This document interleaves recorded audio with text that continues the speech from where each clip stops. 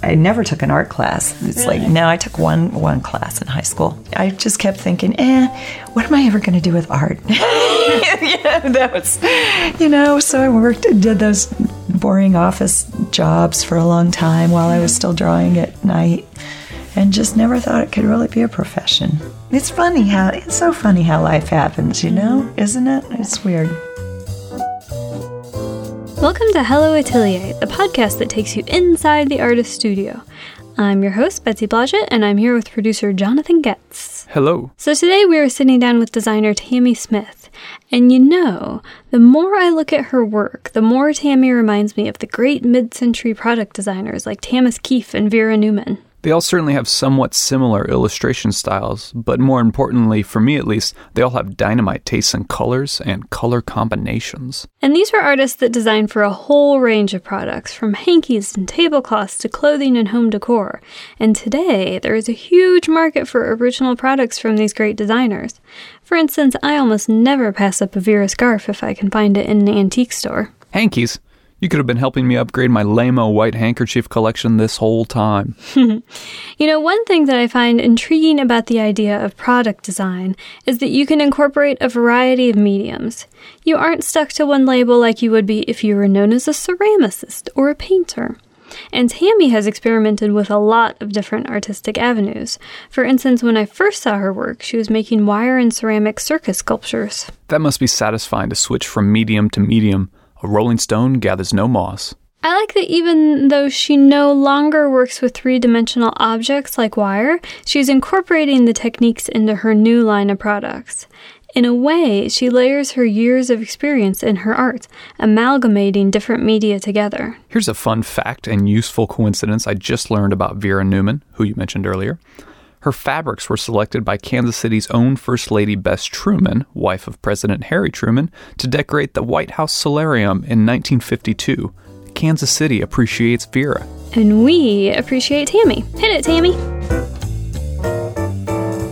I'm self-taught, mostly. I took a class in every college in Kansas City, but I never got a degree, and I basically lucked out. I was always drawing. And I had a book of my sketches put together, took a class at Maple Woods Community College, and a woman said, hey, they're hiring at Hallmark for technical artists. Maybe you should go apply. And so I took my portfolio down there and luckily got hired. And then I really learned a lot. Hallmark's like the greatest school on earth. They taught me everything. They paired me with their master artists, and my job was to learn to paint like them. So I learned how to paint with gouache and acrylic and everything from that, and surface pattern design. So it's like an apprenticeship. It's like a paid apprenticeship. It was great. Yeah, the illustrators were considered the greeting card artists. They were the people who did scenes, in other words, one scene. And we were in an area called Party and Gift Wrap, and that's what we did, was only surface pattern design. And then you would put that pattern design on a range of products, and they all had to match. So now, while you were working at Hallmark, did you have any personal creative projects that you did on the side? I always had my own thing on the side. I would always come home from work and work on my own stuff at night. I illustrated children's books while I was working at Hallmark, so actually a lot of what I did was for clients. So I would actually have assignments to do, and I didn't really do shows for a long, long time. I just started doing shows in the past 7-8 years. As a freelance artist, Tammy had an on-again, off-again relationship with Hallmark. Getting laid off 6 years ago gave her the push she needed to focus on creating a viable business for herself. She created a line of embroidery kits where customers could add textural dimension with thread to her illustrations, which were printed on posters and pillow fronts. Some kits even incorporated small wire sculptures into the design. I've always liked to sew by hand and never really knew how to sew by machine. So I just started thinking, I was trying to think outside the box and think of things that hadn't been done before. And that's how I started thinking about stitching with wire and using thread, combining thread with that. Now, what made you go from working with the two-dimensional medium of surface design to incorporating kind of a three-dimensional element in your work? Sculpting with clay, and then got a kiln many years ago, and that's actually while I was still at Hallmark. I've been through a lot of different mediums. So I did that, and so did sculpture for a while, and then did children's book illustration, which started mostly that was digital. And then I just always had a love of 3D, making things with my hands. And the wire, I just picked up probably 7 years ago. I just thought it would be fun to try it. A new way to create a line, you know. The wire sculpture, while really fun to do, was difficult to sell more than one of. I actually had made little circus wire sculptures that were actually wholesaled and sold around the country and online at Uncommon Goods. And I had some employees, so I had a business around that, mass producing those things. And it was just very labor intensive and honestly not really profitable. So I knew there had to be a better way. And I instantly thought that, well, if 3D wire doesn't work, maybe 2D wire would. So that's why I started putting them on the canvas. And then one thing led to another. And I just took a photo playing around one day and scanned that into the computer and just started adding color. So your embroidery kits allow consumers to interact with the product, but do you think that suggesting that little extra effort turns some of your potential audience away? My main thing first was poster stitch kits and pillow stitch kits. And that was fine, but I realized that it cut down on my crowd because there's only a certain number of people that A, can sew, and B, want to take the time to sew. And so that was more of a niche, a niche market. As the trend of hometown pride swelled not only in Kansas City, but also around the rest of the country, a chance comment inspired Tammy to start her Cityscape series. With this project, she would blend her experiences working in surface pattern, wire, and printing to make a totally new product. Home items which featured city landmarks illustrated with wire and scanned and colored on the computer.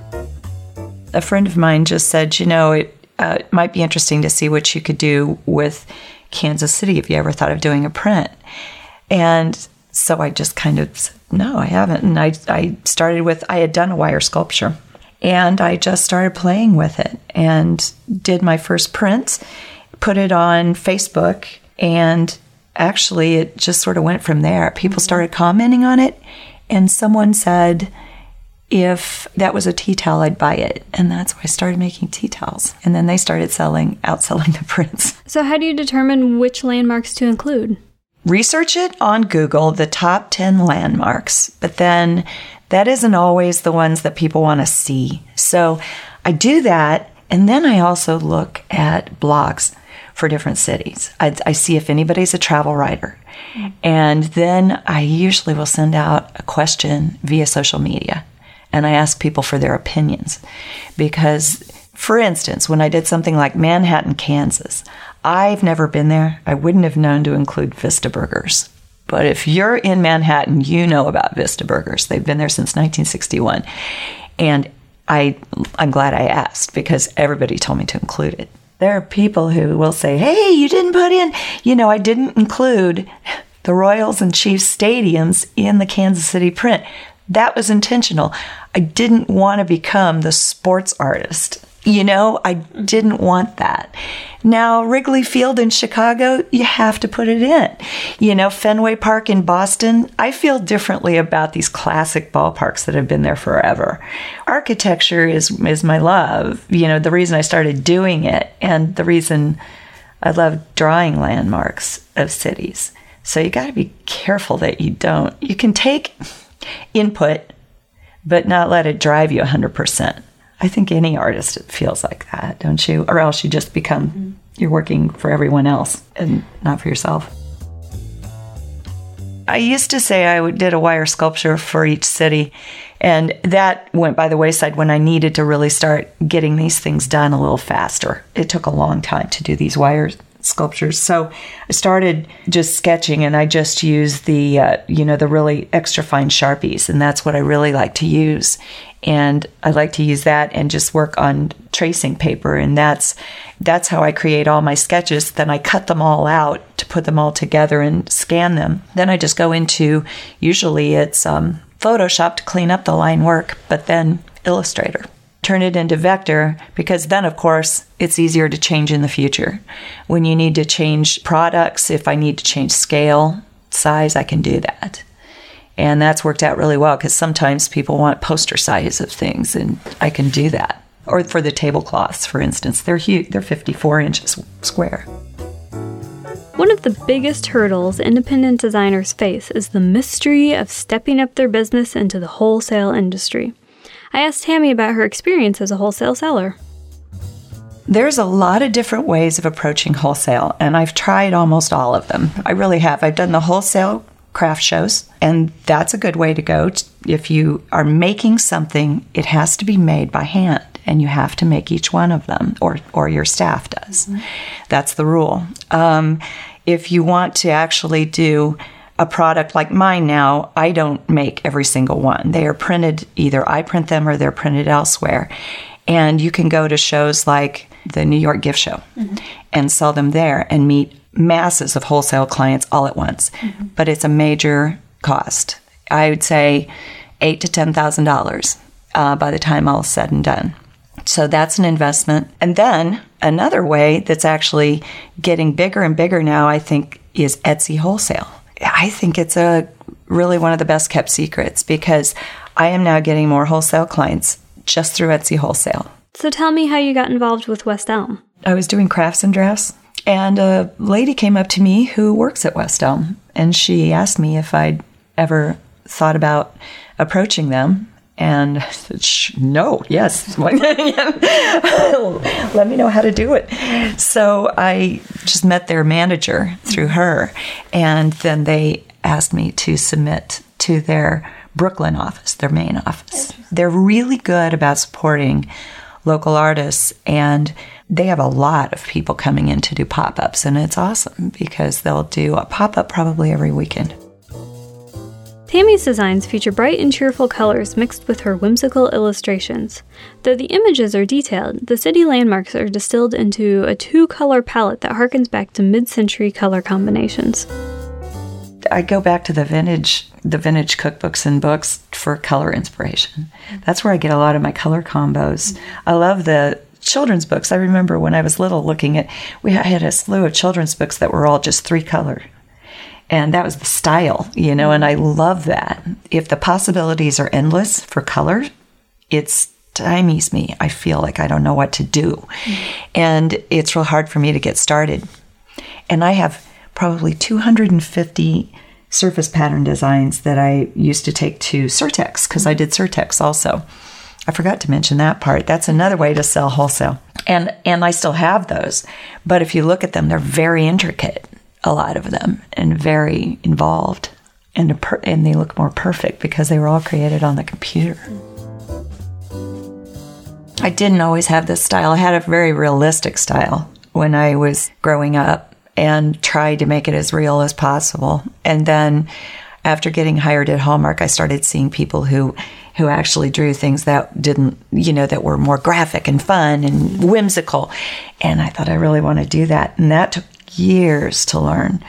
And that's where Hallmark really helped. At the same time, I needed to find my own style.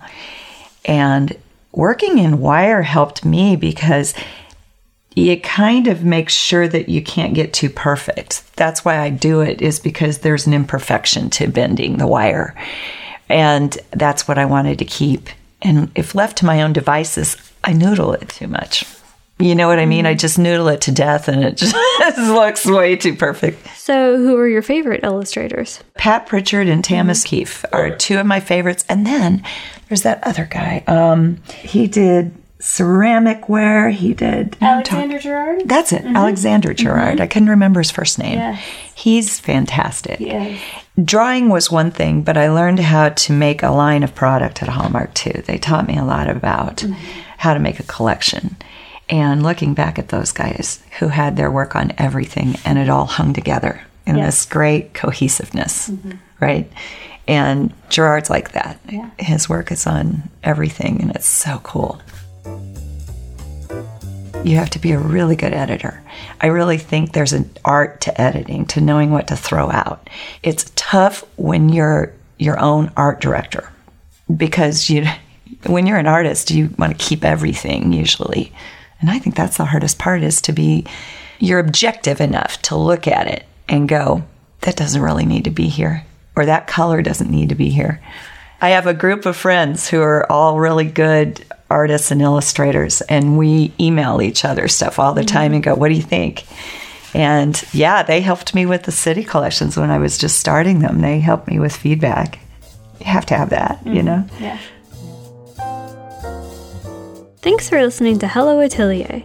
To see images of Tammy's work, studio, and new store, visit us at helloatelier.org. To keep up with all our episodes, be sure to subscribe on iTunes and follow us on Facebook and Instagram.